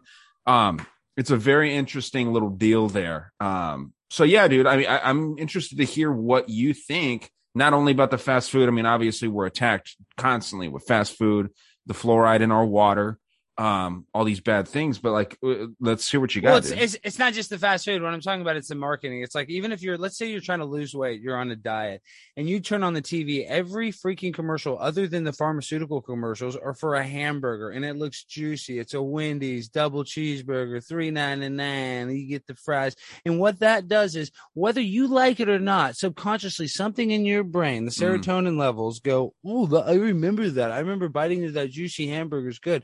So what that marketing does, it's able to go into your carnal instinct, like a cat, or like when you look at pornography and you get an erection, it can subliminally make you go to that restaurant. And when that is especially strong, as you need to be when you're on a diet. And I don't know if you've ever seriously dieted. I don't know. A lot of people don't diet, whatever, but go on a diet and then watch regular TV when you're trying not to eat that. Every commercial is a Domino's pizza and the pizza looks delicious. And that's done on purpose. And it really does invoke that response. So that's just, I'm saying on the base level, like that. And it goes to the same way that they market sugar to children to get them addicted. So it's like we are literally programmed by marketing experts that came out of, I guess you would say, the Tavistock Institute that was at the forefront of brainwashing. And that's where they did a lot of the experiments on soldiers on how to brainwash and how to manipulate somebody's mind to make them, like Manchurian Candidate, where you can remote control a human being basically to create a super soldier. That's why they would, that's why they say they're doing the testing. Maybe they can create the super soldier that doesn't have fear, that will run in with a gun, and enemy lines. Skybear, shut up! We're talking about MK Ultra. He come here. He needs some ivermectin. The cat is not mind controlled right now. You can tell, dude. I can't. He's even controlling hear it. my mind. Oh, you can't. Okay, good. Okay, my mic is supposed to only hear a close sound, so he's just being annoying. And I just took him outside. But what I'm saying is, the thing is with the mind control, it's like whether you like it or not, they're gonna somehow from the media, like they're gonna encourage you to eat a hamburger. They're gonna encourage you to control your life. And that's what the military has basically learned how to do this through the Tavistock Institute. Like what frequencies they like with music. Like it's not why do you think Post Malone or something gets chosen as 6 hit songs out of nowhere, or Lil Nas X? These people know the musical frequencies of these songs that sound good, and then they add lyrics to it. Like they literally know the pattern of music that resonates with our ears that sound good, and then they use that and remix it in a way that makes it popular again. And that's basically all new rap music is the sampling of old successful songs with new lyrics to it. And that's all. And the reason why it all becomes a hit, all of Cardi B's new songs become a hit, because they're sampling music that's already been known to be successful in work, that already has some sort of rhythmic pattern to it, that our brains, ooh, this is pleasurable. This sounds nice in my ear. And there's a lot of different music that does that. And Tavistock is basically where all that came out of. So everything is manipulative propaganda, brainwashing. Well, dude, you hit on a lot of things there as far as like the rappers coming up. That XXXTentacion guy that got killed a while ago, he was actually talking about how you can manipulate frequencies to make someone feel sad. You can make the most positive song, like the most positive lyrics, but you put an undertone in there. Like you've seen how like these speakers, how they treat the salts. Like when you put salt on a speaker, put different frequencies through it, it creates different patterns. Yeah. You don't think that shit's doing the same thing to your brain waves, right? I mean, like this is 100% true. And then, there's the whole thing with the Mariah Carey song. They play it around Christmas. It puts people in the that spirit. Song is insane. Real quick, I want to hear. I don't know what the fuck you're about to say about that song. It's funny you bring that up because I want to hear your whole spiel about that song. That's the number one song there ever was. For I mean for Christmas, but I'm just saying. It is such a Christmas song that it makes it almost, you hear that song everywhere now, and I play it. I like it in a trance. Like it's almost comforting. But well, that's dude, weird. You don't ever play All I Want for Christmas Is You. You don't no. like. Oh, dude, really? I hear it. I get my. Well, that's what I'm saying. You hear it. Christmas. Well, I'm not saying that I'm like necessarily downloading it, but dude, you hear it on the radio. You're you banging bump it in your car. Dude, what I'm saying is you hear it so much you get annoyed by it, Ryan. You know what I mean? Sure. So it's like. Dude, all I want for Christmas. But that song has a trance. Like, I don't think there's ever a song that has so much of a stranglehold. And I'm sure there was some Frank Sinatra song back in the day, that they always listen to at some holiday. But this song has a holiday song, is the strongest and most popular song there ever was and ever will be. I mean, it's insane. Yeah. The popularity. Yeah, dude, I could see you like at a office holiday party and you're about to pass out, but then that song comes on and you start screaming at your coworkers to dance. I could see that, dude. Yeah, well, all I know is this is Mariah Carey is, like we're saying, brainwashed. She's probably like some sort of brainwashed person. She went out with Nick Cannon. She had some sort of like celebrity couple relationship. She always does. She was just with that billionaire guy for like 10 minutes. I mean, all these people are controlled, and I think the only way you get to that level is if you're controllable. You know what I mean? If you're susceptible to like the brainwashing and the MK Ultra, for lack of a better word, control. Yeah, man. You brought up that point about the songs and how the samplings and the music, but what about the lyrics? Instead of, how hip hop music used to be all about the art of like your craft, you got a silver tongue, you're a wordsmith, and this is what made you a better rapper. But you look at groups like the Migos, and it's a chant. So it kind of adds that like satanic or like that witchcraft type element to it, where you're hearing this like subliminally pleasing music and also a chant, right? Like over and over again, the same hook is just repeated. And dude, they all get paid by Fashion Nova to drop references. They get paid by these diamond companies. So It's like, I'm saying it's so manufactured, and so these hooks, these words, you're right. I mean, it's just all fake bullshit that they know is going to be successful because in the past they're remanufacturing hit stuff that works. So, I mean, it's insane. Sorry, my cats are going crazy, but it's insane that they just use the same playbook and they can make superstars out of nobodies, basically. Yeah, dude. I mean, I wish that they do it to me, but I guess maybe I'm not. I don't think. See, that's another thing. Okay, that's one thing that gives me solace as a content creator is that we are never going to be mainstream by what we say. I'm always going to be hated on, especially if you put a magnifying glass on me. You hear me talk about the moon landing. You hear me talk about crazy stuff. They're going to say, this guy's a fucking psychopath, crazy person. And I can't disagree with them because my viewpoints are so different than the mainstream. So we can never hope to be big time. We can only hope, Ryan, to be big in the small, and big in the minority. We got to be a big fish in a small pond, basically. So I'm not shooting for that wide success. What I'm trying to do is this is why. A perfect reason. I was just telling somebody, I was just at the grocery store, and at the beginning of this pandemic, I was like real anti-mask. Like, don't wear your mask. That's so bad. And now I still am anti-mask. I don't think a mask helps you at all for a virus. I think it's ridiculous. A virologist wears all this layer. But I'm saying I'm sick and tired. If you can't figure out by 18 months that it's all bullshit or that a mask, is all about control and basically, what they're telling us is not the truth. I don't care. I'm done. If you want the vaccine, go get the vaccine. I'm not here to tell you what to do anymore. People have free will, and I don't want to be responsible for other people's well-being, basically. And I'm not saying that to be callous or rude. It's just, dude, I'm not here to save the world. I'm done trying to save the world, is what I'm saying. Right? Dude, with as far as the mask things, I've got two points here. With the mask things, Jeff Bezos cornered the mask market before the COVID shit really popped off. Remember that shortage of masks? I mean, it was kind of hard to actually find a mask in the beginning. Jeff Bezos cornered that market, and what he's cornering right now are full body suits, like boy in the bubble type suits. So, I mean, what does that tell dude, you? I think right now, if we're talking about the vaccine, if we're going to go on that, not the mind control, I mean, I guess it's all tied into that because it's a trauma-based mind control they're using to scare us with all the news.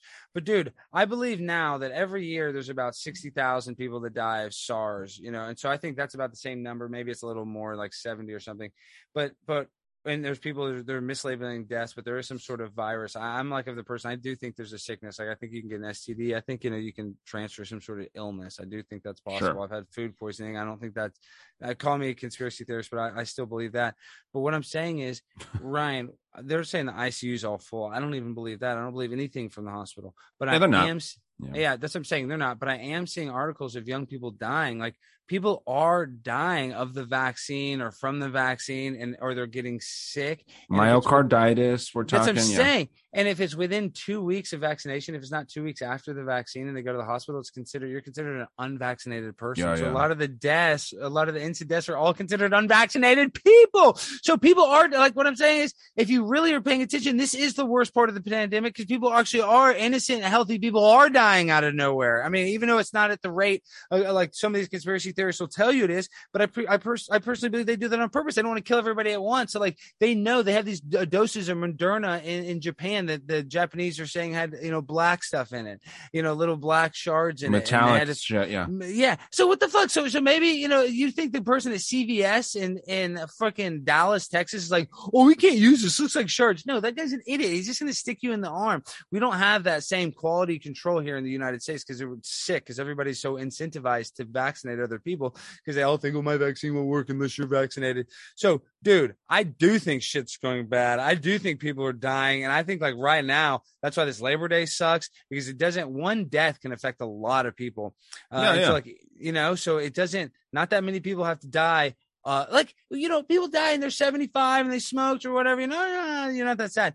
30-year-olds, 40-year-olds with kids, 50-year-olds, 60-year-olds, it's sad when they die out of nowhere. And pop culture icons too, Alex. I mean, you got DMX, you got that boxer dude. I forget his name. Off the Marvin top of my head. Hagler, Marvin Hagler, Hank Aaron, Midwin Charles. She was a CNN analyst, but they won't even give them their due or say they died of it. And now there's those BBC analysts. They did say they admitted that died of COVID. So it's bullshit. They'll even admit it. And the news will never bring that up. They haven't made one little thing about that BBC presenter that got the vaccine and died of it. They can't, because Big Pharma controls all the freaking commercials, so they can't talk about what's really happening. So I don't have any sympathy for the people at the, they want to wear their mask, they want to get their vaccine. I'll tell them, I'll give them my opinion, but I'm not here to save the world anymore. It's the world's not, I don't know if it's savable. Well, to get back to mind control, dude, I mean, these people that are incentivized to give the vaccines, they are falling victim to this stuff. If it's not mind controlling, you can be controlled by money. But I mean, everything goes back to your brain. Everything goes back to the way that you think and the way that you function.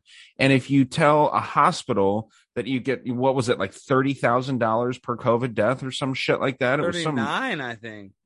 39. Okay, I think that's what it was. I think if I remember right, I swear. Okay, so $40,000 per fucking person that dies. That's a way to control people. And then once you see that, that's like that fundamental level of like, okay, this is this control, and we're going to push this narrative out, and that's that.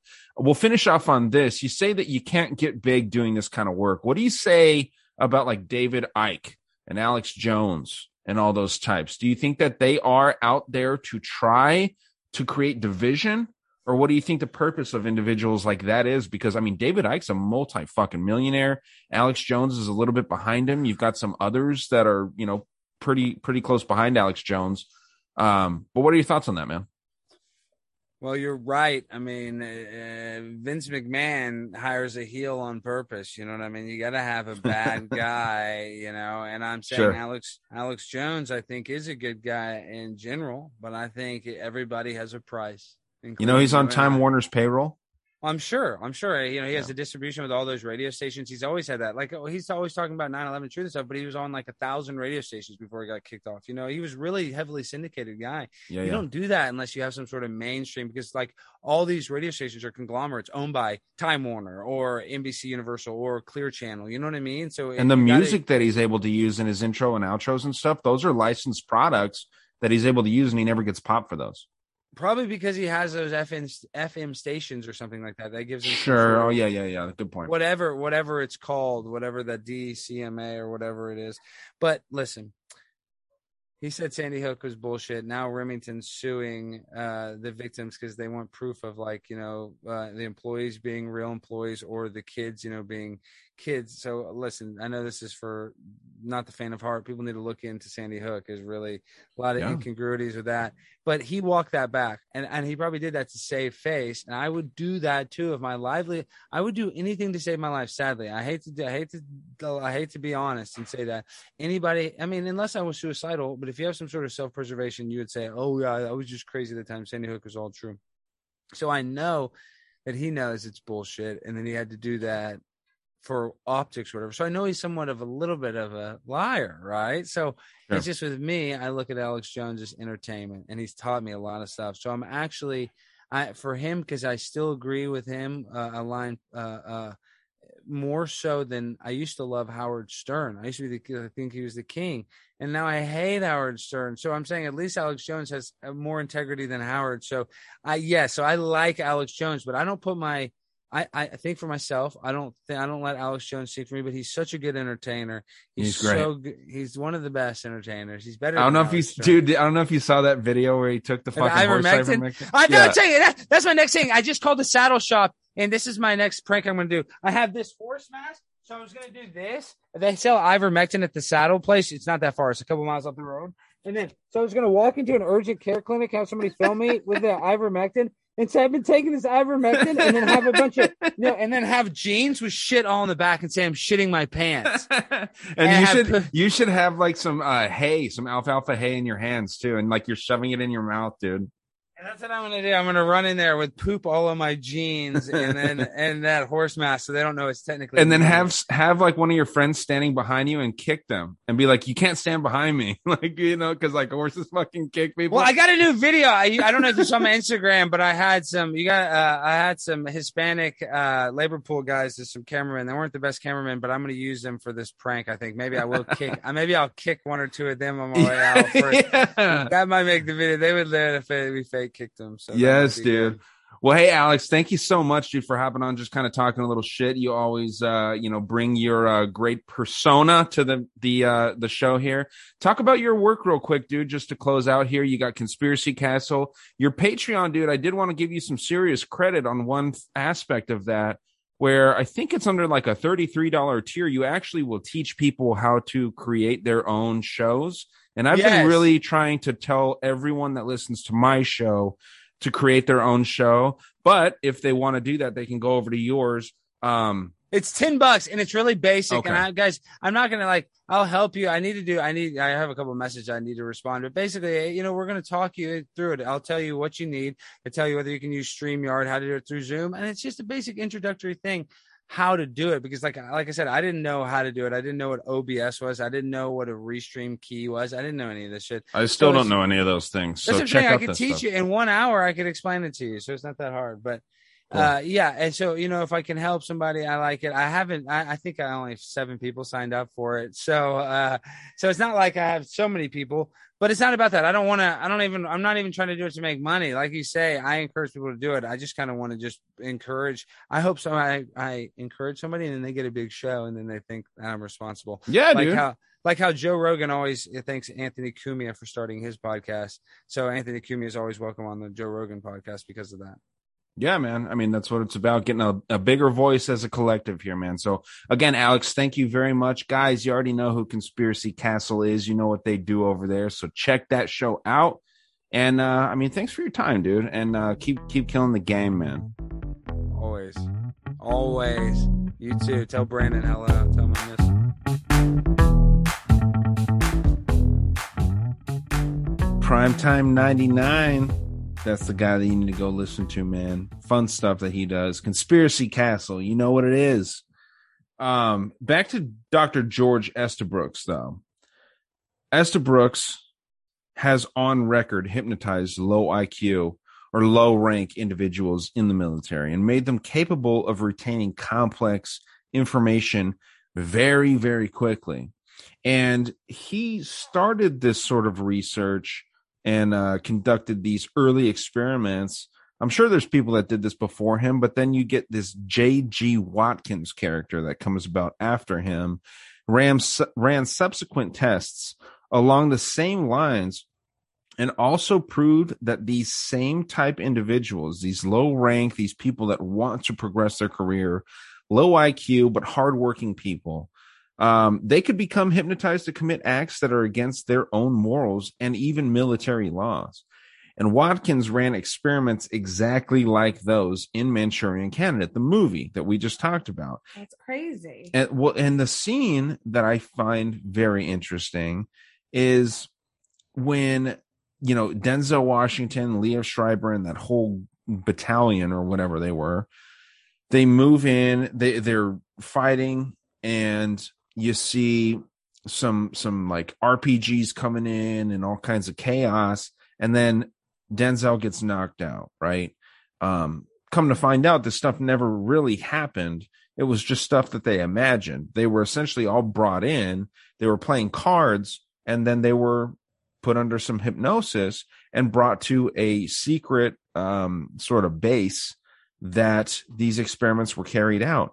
And they would take people and tell a private to go and kill an officer. And the private would do that, knowing that this officer was on his same side, higher ranking individual, and their handler or the person that's putting them under hypnosis says, hey, go and fucking put a bullet in that dude's brain or go and choke that guy.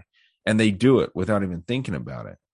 The real actual project here is that privates would be in a room with Watkins, this J.G. Watkins dude.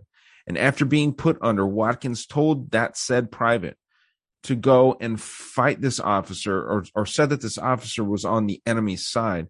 And every single time, without exception, they would go and try and violently attack this officer. On one case, actually, it's noted in the book, Mind Control, World Control, that this dude pulled out a knife and tried to stab an officer. And, luckily it didn't actually play out. But this was the kind of shit that they're capable of doing just by mass hypnosis and, heavy indoctrination. Peer pressure may even be involved. And so in 1954, Morse Allen, who is the head of the Bluebird sub-project under MK Ultra, continued the same type of work, again, creating what he called a disposable assassin. And around the same time, the CIA was working on creating multiple personalities and subjects through Alden Sears at the University of Minnesota at first, and then the University of Denver. And Colorado is a very weird sort of occult state. Yeah, I bet too, like the United States government itself, or like the whoever controls all the money, gave all these colleges grants to work on all these projects. Yeah, they were absolutely tied in with the military, whether it was Army intelligence, CIA, FBI. Obviously, the CIA ran these experiments, but you'd be a fool to not realize that the Army intelligence groups and the FBI, even though the FBI and the CIA had been kind of fighting. You know what? They even make a nod about it to them testing in colleges in the movie Ghostbusters. In the first one, they work at a college and they're zapping people to see if they have psychic ability or not. And you get like they hold a card in front of them, and if they get the wrong answer, then they get zapped. Oh yeah. I actually did hear about that, honestly, because that's a part of the mind control. They're trying to see if you're psychic or if their zapping can like control you, like pain, to get the wrong answer or whatever. I don't know. Well, yeah, if you get the idea there, I think, is that if you get shocked, something will tap into your own like subconscious, and you'll be able to have some kind of psychic abilities picked up if you go through enough pain, right? Yeah, it's something. I don't know. And that's the thing, man. Like, I've been doing research on this pretty in depth for a month, and I'm not even scratching the surface. That's the thing. I mean, like, you get some people that go out and do like a quick hour on something, and I give them a lot of credit. I think everyone should look into this stuff. But no one knows the methods. It's a way to go down the rabbit hole. That's true. Yeah. And so the whole idea of that sort of concept brings us to the Fidel Castro assassination attempts, and the first high stakes real world missions using these type of experiments were the assassination attempts of this dude, right? Using CIA, FBI, and even mafia assets like Sam Giancana and John Rosselli, who were recruited by Robert Mayhew, who was a U.S. intelligence agency asset. He went out and he hired these assassins through these mafia connections. And Sidney Gottlieb, who you guys know, I mentioned him several times. He was the one that was running MK Ultra. He was in charge of the Castro assassination attempts as well. At the Technical Services Division, and the projects were under the code name ZR Rifle. And the TSS, which is at Technical Services Divisions, that's their code name, or their, it's sort of like the FBI, the Federal Bureau of Investigation. The TSS is the Technical Services Division. And this was in charge of nearly all the assassination plans. And this brings me to Lieutenant Commander Thomas Narut, Navy psychologist in Naples in 1979. He admitted to programs of creating Manchurian candidates, there's that word again, right, at a NATO conference in Norway, but didn't give great detail until afterwards, when he met with a small group of friends, including Peter Watson of the London Sunday Times. And he told this group, including this Peter Watson, that they were setting up a team of combat readiness units, which included assassins and hitmen who were trained in Clockwork Orange type fashion. So again, we see art imitating life here. Very, very interesting. We're talking eyes strapped open, literally strapped to a chair, watching brutal stuff, being forced to watch snuff films, being forced to watch real life murder. I wonder where they get the people that do all this stuff. Well, I'm glad you asked that. They would take murderers. They would take Medal of Honor recipients, people that were awarded medals of all kinds, and also war criminals, right? So it was a unique kind of group, but also at the same time, it's just the most badass people. Did they like take them or like recruit them thinking they were going to have a great time and like get, trained and have all these skills and be able to kill people because they thought it was cool? Or well, I think that this is what boot camp's for, right? You put these people through boot camp. Maybe they like streamlined the process and just you go to boot camp for 3 weeks, I think. I don't know. I think it's 3 weeks. Yeah. I should know that, but no, I think that boot camp, you go through boot camp, you figure out what you're good at. You go into the military, maybe you serve a tour or two. You get money for college, supposedly. That's the draw. Allegedly, that's going to go away. But I don't know, man.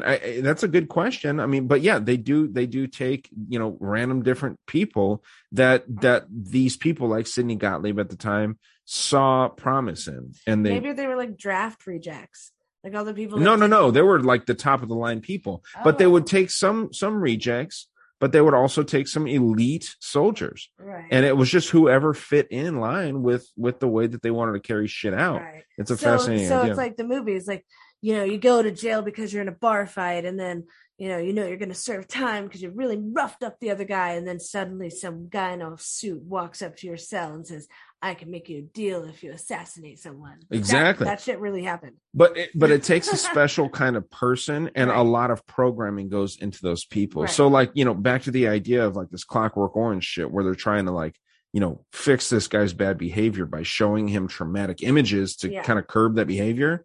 They would take these people that were already kind of like inclined to carry out some pretty horrendous acts, and they would show them anything that you can imagine, but it wasn't a movie. It wasn't a fictitious movie. It was real live footage. According to this book, they would even show like grown men in Africa getting circumcised and shit like that.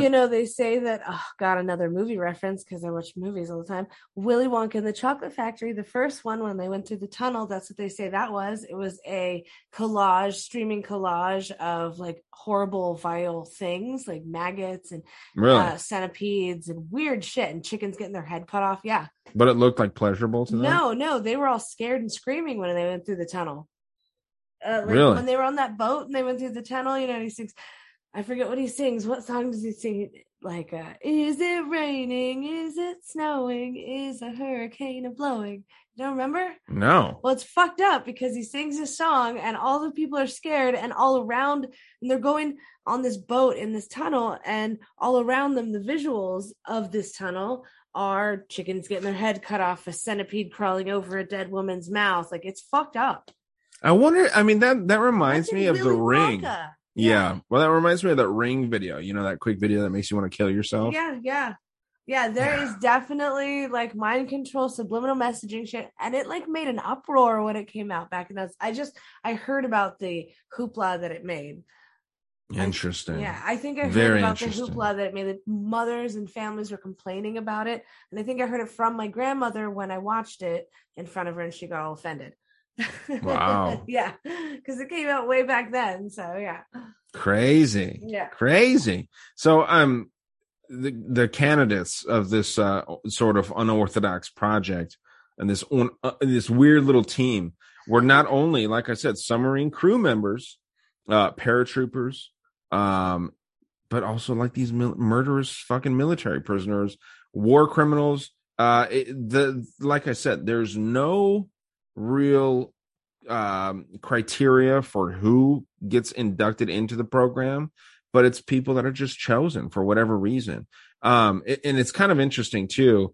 Selected men were trained at the Navy neuropsychiatric lab in San Diego, of all places, but also in this Naples place where Narut worked. And after the London Sunday Times printed this information, the Pentagon obviously quickly denied the claims, and Narut sort of like just backpedaled all this shit just a little bit. Of course course he did. Well, he didn't do it fully, right? I mean, like, he backpedaled a bit, but never denounced what he said. And higher ups in, affiliated with the Pentagon and that knew Narut, they immediately just said that he was a victim of psychosis, that he was suffering some mental That problems. is ridiculous. I mean, it is, but like at the time, that's a very credible thing. If you see someone with a suit, it's that idea of the clipboard theory, right? If someone walks into a building with a clipboard, they can do whatever they want. That's true. That's true. I saw a funny video on Instagram where a group of kids said they could walk inside anywhere for free if they were all holding a ladder, like the three of them carrying a ladder. And it was true. They walked into a movie theater for free. They walked into a stadium while a game was going on. It's crazy. Just carry a ladder. Yeah. Well, what's interesting too, like, even though Narut's talking about how he's trying to backpedal a little bit, one of the organizers of that conference that Narut disclosed this information at, his name was Dr. Erwin Saracen. And he said that he was actually approached by the Navy, which, Narut worked for, years earlier before this conference ever took place. And he was actually like propositioned with the idea of participating in similar programs. You said proposition.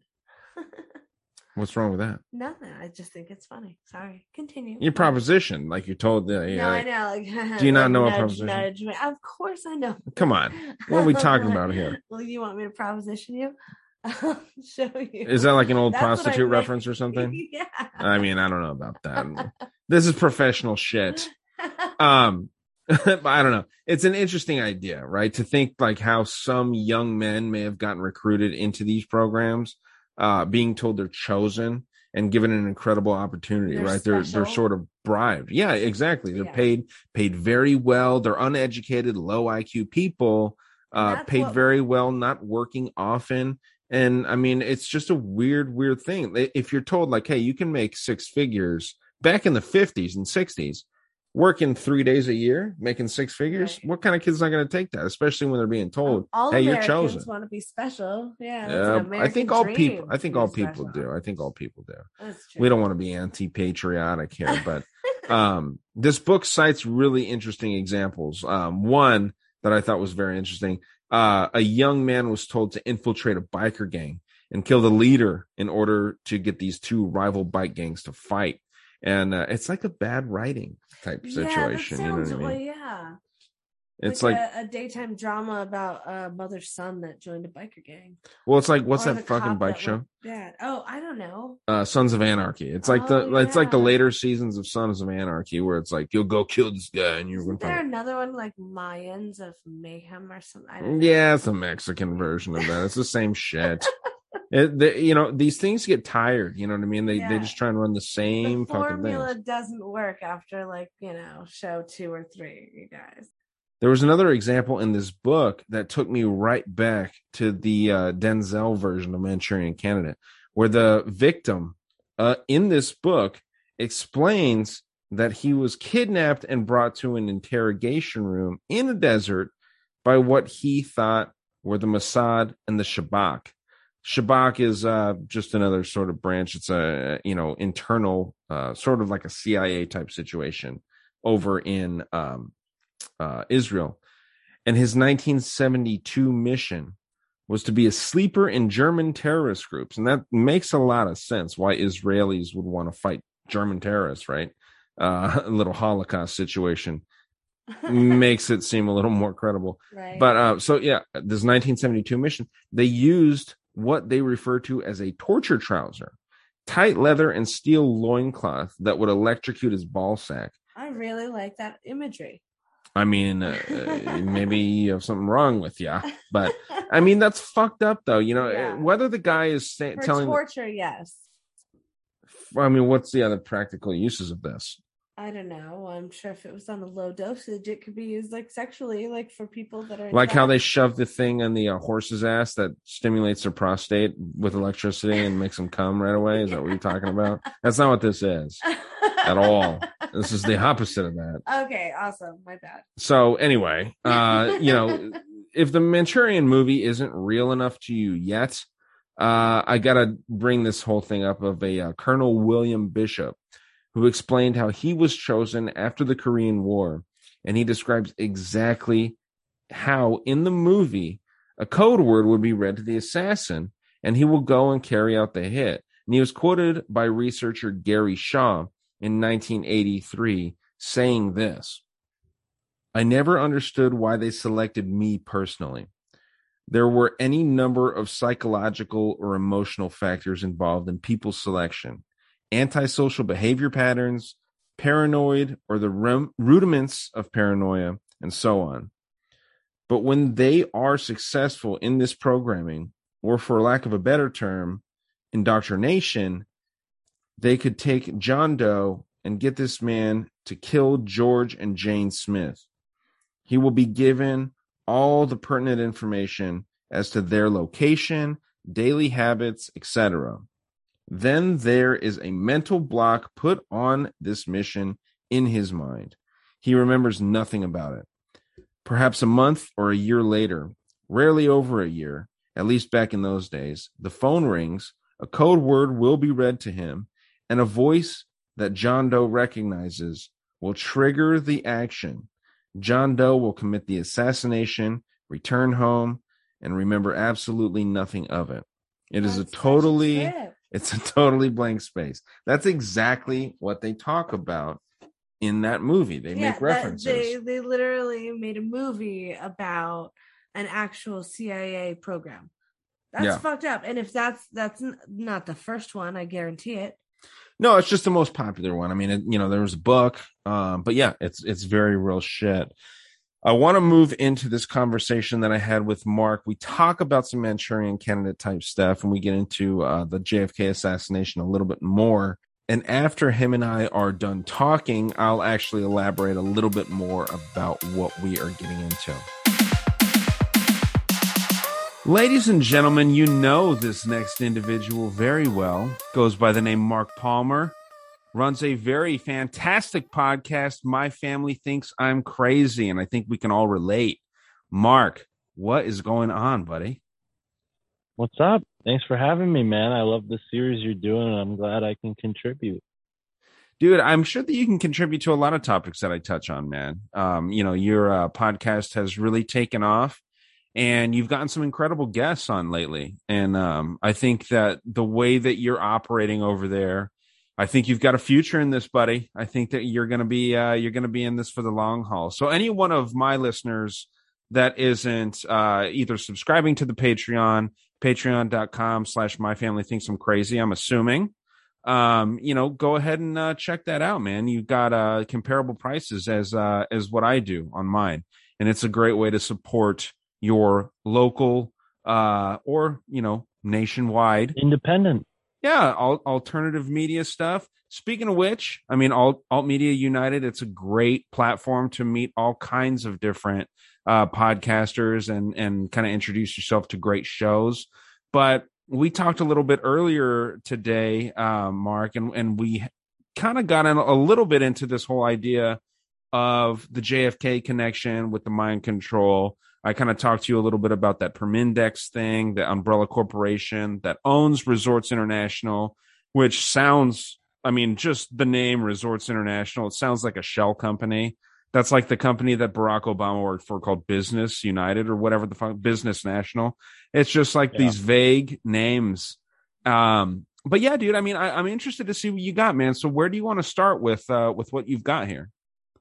Well, I definitely want to just bring to light someone who is connected into this whole JFK scheme that might not be obvious to some who haven't researched it before. It just came across to me, unheard of. I consider myself like a long-term, in terms of my life, conspiracy theorist. Like 16, 17, I was pretty much into it on most of them. 9/11, JFK, aliens, you name it. I was into it at a young age. And JFK was one that I thought I just knew, the gist of it. It was, somebody who didn't like JFK, maybe secret society. You always hear his speech about this monolithic secret society that exists in the United States and in the world. And then, a couple of weeks later, he's assassinated. Well, there's a lot of elements to this whole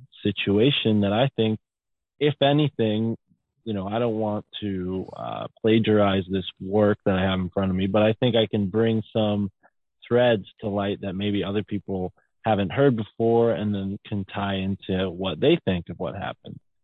Because I do think JFK is like fundamental in a lot of ways. The term conspiracy theorist was really born then, and that's been used to combat anybody who questions the social engineering that's taking place from the 1%, however you want to label it.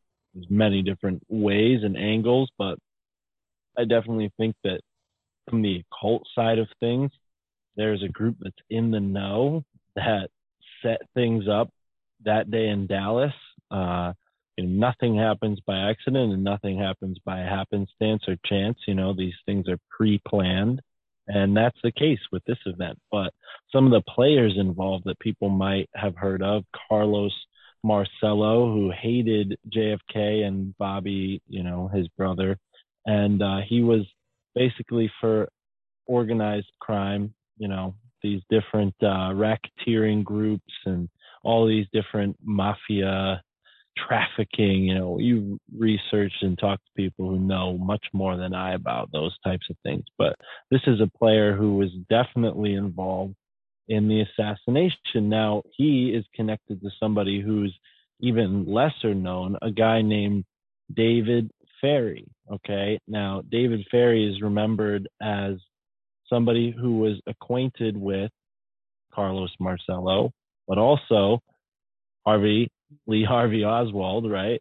Clay Shaw, Guy Bannister, and Jack Ruby, the guy who ended up shooting Lee Harvey Oswald the day after JFK was killed. So, back to David Ferrie, he possessed assorted talents and eccentricities, according to this author. He was one time a senior pilot, okay, which is why he was involved with these types, right? Trafficking, going to different countries. But he was also a hypnotist, a serious researcher of the origins of cancer, an amateur psychologist, and a victim of a strange disease. So he's just really, on all fronts, kind of a strange character. But as, your ears might have perked up at that one thing, a researcher of the origin of cancer. Well, the person who you might remember we talked about, Dr. Mary Baker, she is, someone who's involved in this whole thing as a sort of cancer researcher. So and what'd you say, Mark, her full name was? Well, I might have been wrong, so people can correct me if I'm wrong, but the author of this book is Judith Very Baker, but she's talked about sometimes as Mary Baker or Dr. Mary Baker, unless I'm mistaken and those are two different people. But, as these things go, there often is people with the same name that bizarrely, appear in these kind of strange ways. So, but a little bit about the author, Judith Very Baker. She is an artist, writer, and poet who first became known as a young prodigy in cancer research. Yes, so it is the same person.